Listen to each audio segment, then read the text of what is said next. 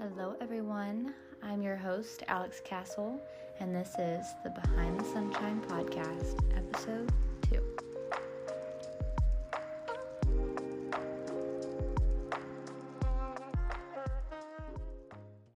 Welcome back. Thank you so much for tuning in to episode 2 of Behind the Sunshine podcast. I want to take a quick second to thank everyone who left a review or a nice comment or rated our podcast. It means so much to us. The positive feedback we got from the first episode was insane. This is something I've wanted to do for a while and just never actually put the plan into action. And I threw all of it together in seriously like a few days. So it's really cool to see how you guys responded. And I cannot wait to continue this every Wednesday. But today I thought it would be fun to do a little Q&A. So I'm going to be answering all of the questions that you guys asked anonymously. And yeah, there is a few questions that I won't be answering today. So if you asked one of these really amazing questions, do know that I'm making a separate episode for those specifically because they're more deep dive topics. But with that being said, we're going to jump right into the questions. This first round of questions are more geared towards me, whether it be motherhood or relationships, me personally. First one being, how many tattoos do I have and do they have any meaning? So I have 20 to 30 tattoos, just depending on how you want to count them. I have all of my fingers tattooed, and I have 2 to 3 tattoos on each finger. So I have 22 on my fingers alone, if you count each tattoo as its own. So yeah, I would have 22 on my fingers. And then I have a little C on my wrist, which stands for Cooper, being my husband. So that one has meaning. And then I have a big floral moth piece on my forearm. The back of my upper arm, I have a big squirrel, and that is for my mom because she is super ADHD. So everyone at work and I call her Squirrel because she can't focus. And then I have a big snake on my shoulder, a huge moth, so like a celestial moth piece on my ribs, sternum, stomach area. I have inhale and exhale on my other wrist. That was my first tattoo, actually, and it is my least favorite. I feel like that's kind of a common theme. Your first tattoo is typically your least favorite. And then, well, if you got your tattoo right at 18. And then I have a little peach on my butt. In episode 1, I talked about how I was the girl who jumped from job to job. So I got asked how many jobs I've had and what were they. So I don't really know how many jobs I've had because I didn't really count them. But my first ever job, I just turned 15 and I was working at a little barbecue restaurant, which was a ton of fun. Kind of. I actually fucking hate food service. I will never work in food service ever again because people are absolutely terrible to waiters and waitresses, which that's a whole nother topic that I'll probably get into a different day because people are just awful. And then after that job, I left and I worked at a local boutique. And then I worked for my mom for a little bit, delivering gifts for her, which did not work out because me and my mom are way too similar to work together. We're too similar to work together. After that, I worked a few more little retail jobs. I worked at Dinard's, which is a Western wear store. And that was a ton of fun because I got commission for selling boots, and my dad would just come in and buy boots all the time so that I would meet my commission goals, and it was so fun. And I have fond memories of that place. I actually have my leather candle inspired by that place, so that was fun. I worked at a big chain department store called Belk. Where else? I worked a couple other little jobs that I can't really think of right now. But one of my main jobs, I was there for 3 years. It was the cutest little soap shop downtown. And that's where I actually learned how to make candles and developed my love for candle making. So I have a lot of love for that place. And yeah, so I worked there for 3 years and then kind of branched off and did my own candle business. And yeah, after that, sorry, I have to say a lot. You'll have to ignore that. But after that, I worked doing my candles, and then I started that job at the school, which I was talking about in my first episode as the substitute/special education. And then I started doing my candles full time again and opened the shop. So those are all the jobs that I've had. This next question I'm not really going to dive into because I'm going to save it for another episode, but I did want to mention it. It says, how do you juggle being a mom, running a business, a wife, and have a social life? And the only answer that I have for this episode right now is a support system, a good support system, because I could not do anything that I do right now if it weren't for my husband, my in-laws, and my parents. They help so much with the kids. My husband is always there to help with the girls. He will come up to the shop and help me clean it up. Like if I have a big party, he'll come help me do that. He'll help me prep and stuff, which is amazing, so helpful. My husband has no problem cooking and cleaning and getting the kids to bed, which is very, very helpful as well, so I don't get overwhelmed with that. And then I also have really great friends who understand if I can't do something because I have other responsibilities, or just people are very understanding in my community. So if I can't be at a social event, I'll get the, oh, we missed you so much text, and then life goes on. So that is my thing right now, is having a good support system and having people who are understanding of your situation makes a huge difference. What is the worst thing my parents ever caught me doing? The story I'm about to tell is definitely not the worst thing my parents ever caught me doing. The worst thing is probably like sneaking out or something stupid, but the maddest I've ever seen my dad was when me and my best friend Henley snuck out. And I didn't even have a driver's license yet. That's why this was an issue. I was like 15 and we snuck out and drove to Whataburger at like midnight. And we did it because my dad told us that we couldn't go, like he wasn't going to drive us. So we snuck out, we went to Whataburger, and we come back and my dad is standing in the foyer waiting on us. And he didn't even have to say anything. We walked in, he was there just staring at us. We could tell he was disappointed. He was so mad. And my best friend, she just literally went straight up to my room, and I was like, oh, shit. And I got bitched at, told how unsafe it was, which I 100%, if you do not have your license, do not drive. It's so stupid. It's so dangerous. Anyways, but yeah, I think that's the maddest I've ever seen my dad. So that's the worst thing I guess I've gotten caught doing, in a sense. I don't know. Just a funny story, and I'll never live it down. I don't think Henley will ever live it down. Just crazy time. Freaking Whataburger got us in trouble. This person asked if I was scared of judgment from other people when I got pregnant in high school / right out of high school, and how did our parents react. So I got pregnant in April of 2019, and me and my husband graduated in May of 2019. And then we moved in together, everything. We were getting settled and planning our big senior trip when I threw up all my mom's car, and she told me I needed to take a pregnancy test, which to that I answered, I'm on my period. I don't need to take a test. Got home, told Cooper. He was like, no, you need to take a test.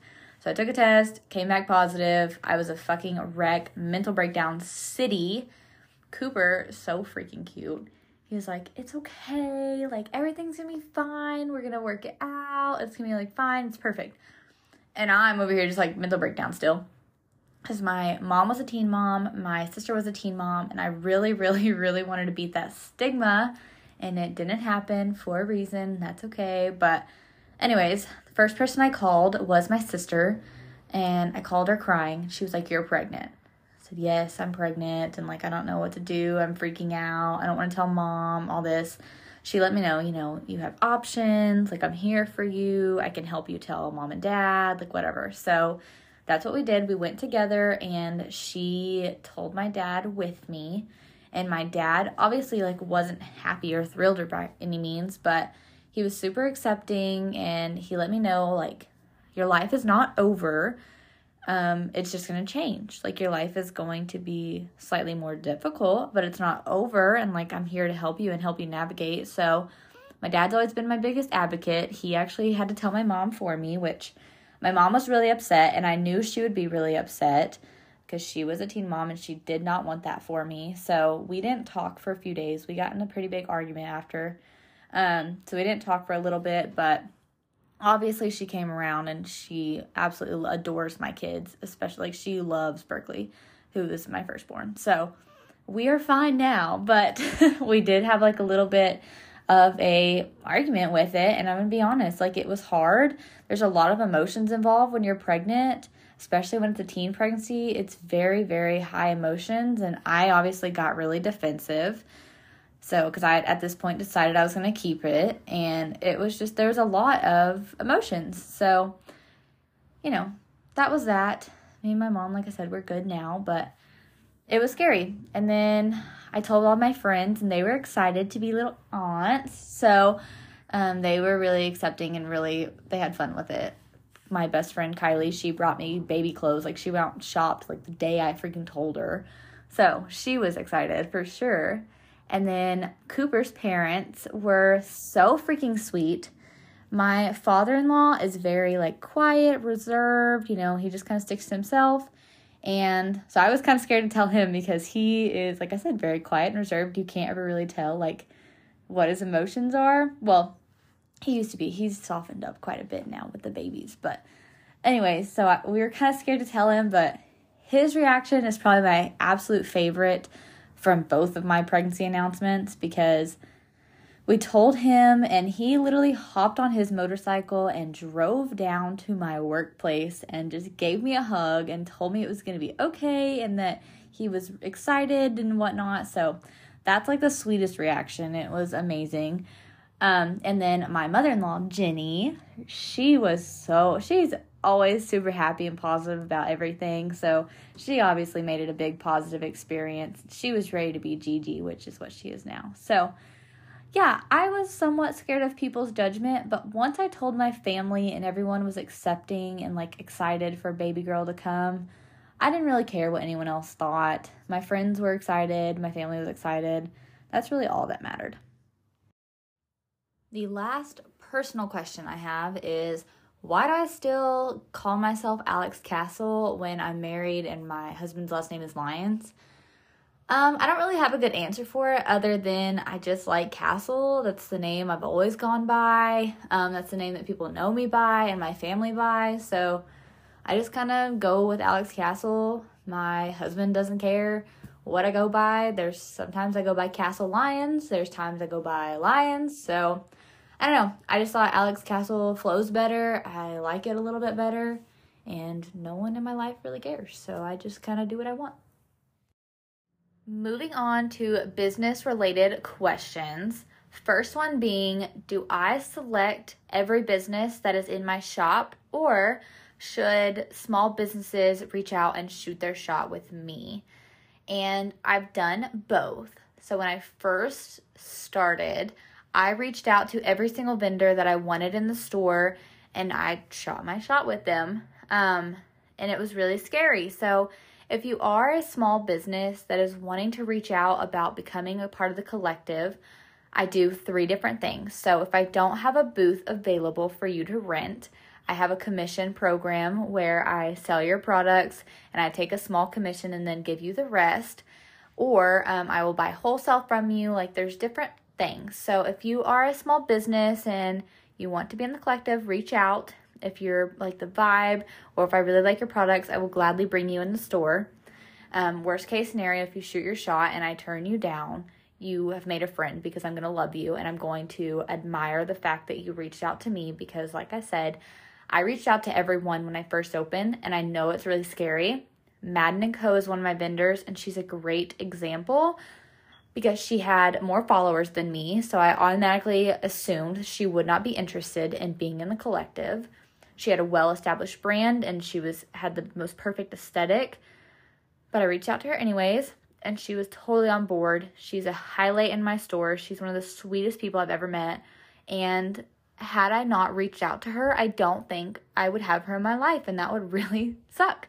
So, yeah, reach out, shoot your shot, and I'm sure I will love you. Easy question. What is my favorite candle scent I've ever made? So my best-selling scent is Texas Nights, which is a cactus blossom coconut blend. It's been one of my biggest sellers since I first opened. I literally can't let it go because I literally took it out of my collection for like a few weeks, and I had people asking me constantly, when are you restocking Texas Nights? Do you have any Texas Nights? Da, da, da. So I brought it back, and I've never gotten rid of it since. So that's one of my favorites just because I've had it for so long. But my personal favorite that I burn whenever I can is cashmere. It's a cashmere blend, and you can find it in my store. It's Cozy Flannel, but it is my freaking favorite. It's oh my gosh, I cannot talk. Patchouli-based cashmere, like sweet cashmere. Oh my gosh, it is so freaking good, and nobody buys it. Like, I'm not kidding, it's one of my least. I've sold it, like, barely any, okay? It is my favorite scent. So, favorite because it's best-selling and it's, like, kind of nostalgic, Texas Nights. Favorite because I love it and it's the underdog, Cozy Flannel. All day, every day. Did I start off doing markets, or did I just jump into owning a brick and mortar? So if you haven't been around and you don't know me, I started Ray of Sunshine Candle Company in 2020. In April of 2020, we opened. And I was just doing online sales, and I was going and hand delivering all these packages to people because it was peak COVID. We were all on lockdown. So I was packaging up these orders and driving all around Texoma to deliver my candles to people.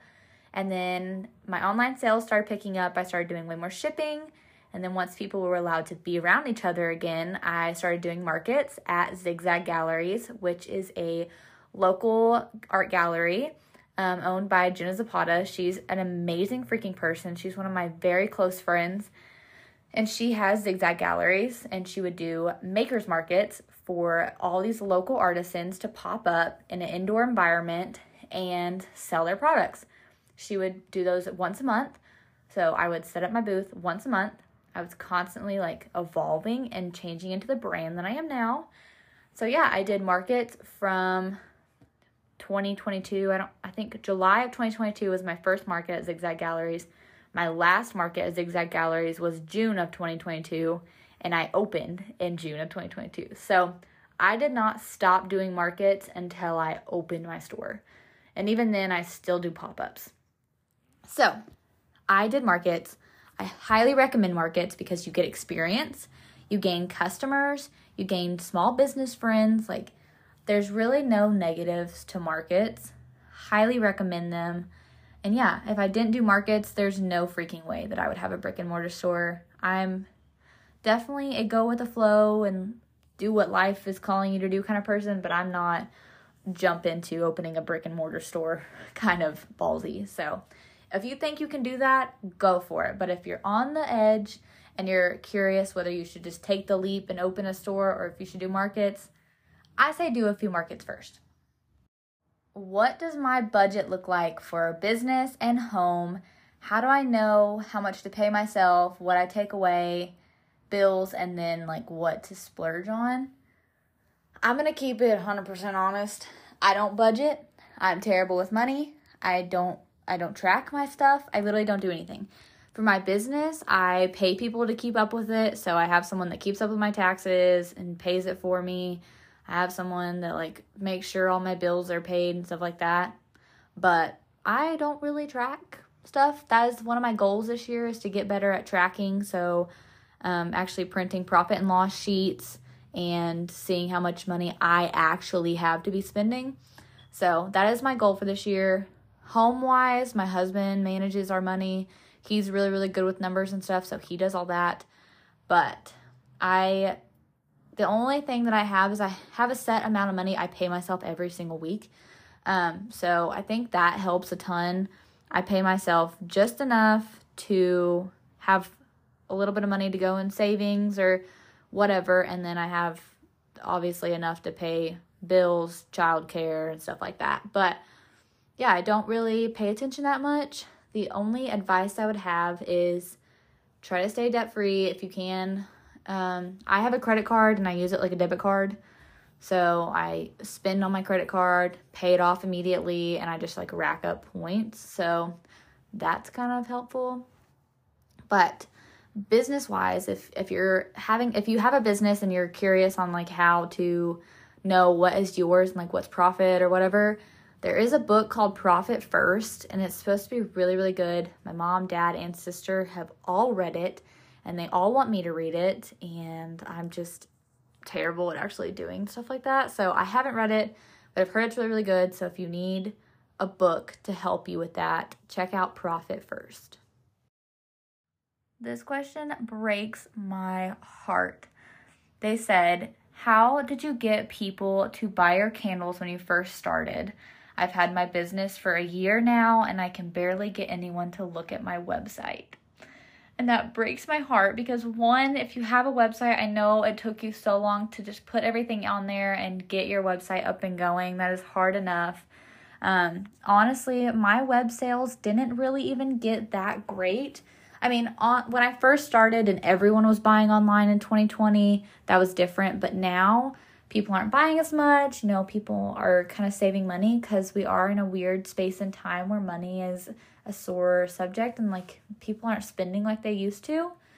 But yeah, when I first started in 2020, we didn't have, the market wasn't as saturated for candles, I will say.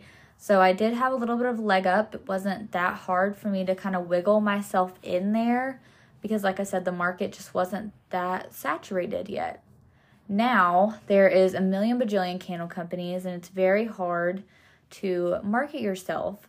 But I will say, if you're wanting more online sales, find your niche and stick to it and market that on TikTok or Instagram. Social media is your best friend. And I know there's people, they're like, social media is not the way to market or advertise or whatever. But social media has changed my business so much. If you can get in on TikTok, just pouring candles or whatever you want to do it. If you make really cool collections, like there's one girl, she would do them after artist. So she would have a Harry Styles collection and then a Taylor Swift collection, and she was really successful. It was super cool. Or if you make super detailed candles or food wax melts, those are going crazy right now. So just find your thing, get really good at it, and then stick to it, and those people will follow and those people will come and you'll get sales. And it takes a while and it's tough, but just stick with it and believe in yourself. Go to markets in public and gain, or like at local markets, give out your business cards everywhere you go. Like just be your biggest advocate and it'll help so much.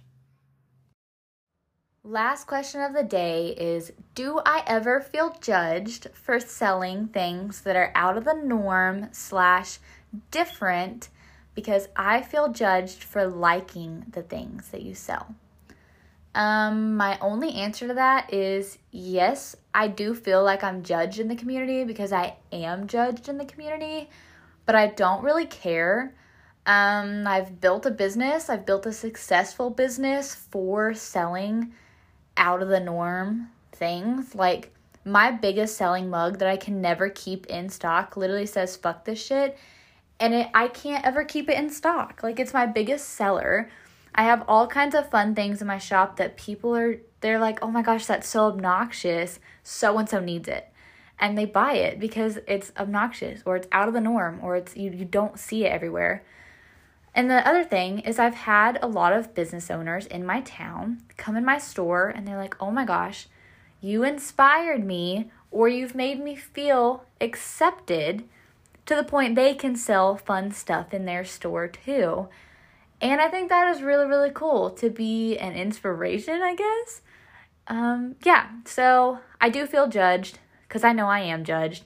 I don't fucking care I'm judged because at the end of the day, the people judging me are not my clientele. I do not need, nor do I want their business. And I'm still living out my dream career. I'm still making money, providing for my family, and I'm having a ton of fun doing it. So, Yes, I feel judged. I don't care. And if you like the things I sell, buy them or make them or do whatever, and screw anyone that judges you, because if they're judging you over something you like because it has a cuss word on it or it's a fucking rainbow, like, be fucking for real. Girl, get rid of those people, because obviously they're holding you back from your true self, and that is bullcrap. So, yes, I do feel judged in the community, but I'm okay with that. That is going to be it for episode 2 of Behind the Sunshine podcast. Again, thank you to everyone who tuned in. I had a ton of fun answering all these questions. And if you ever have any other questions or want to chat with us, you can find us on social media at Behind the Sunshine Podcast. And if you want to reach us via email, you can email us at behindthesunshine.podcast@gmail.com. If you liked this episode, go ahead and rate us. Give us a review on whatever streaming service you are listening to this on. And with that, I will see you guys next Wednesday for another episode. Keep it real, keep it fun, and be positive. Love you all. Mwah.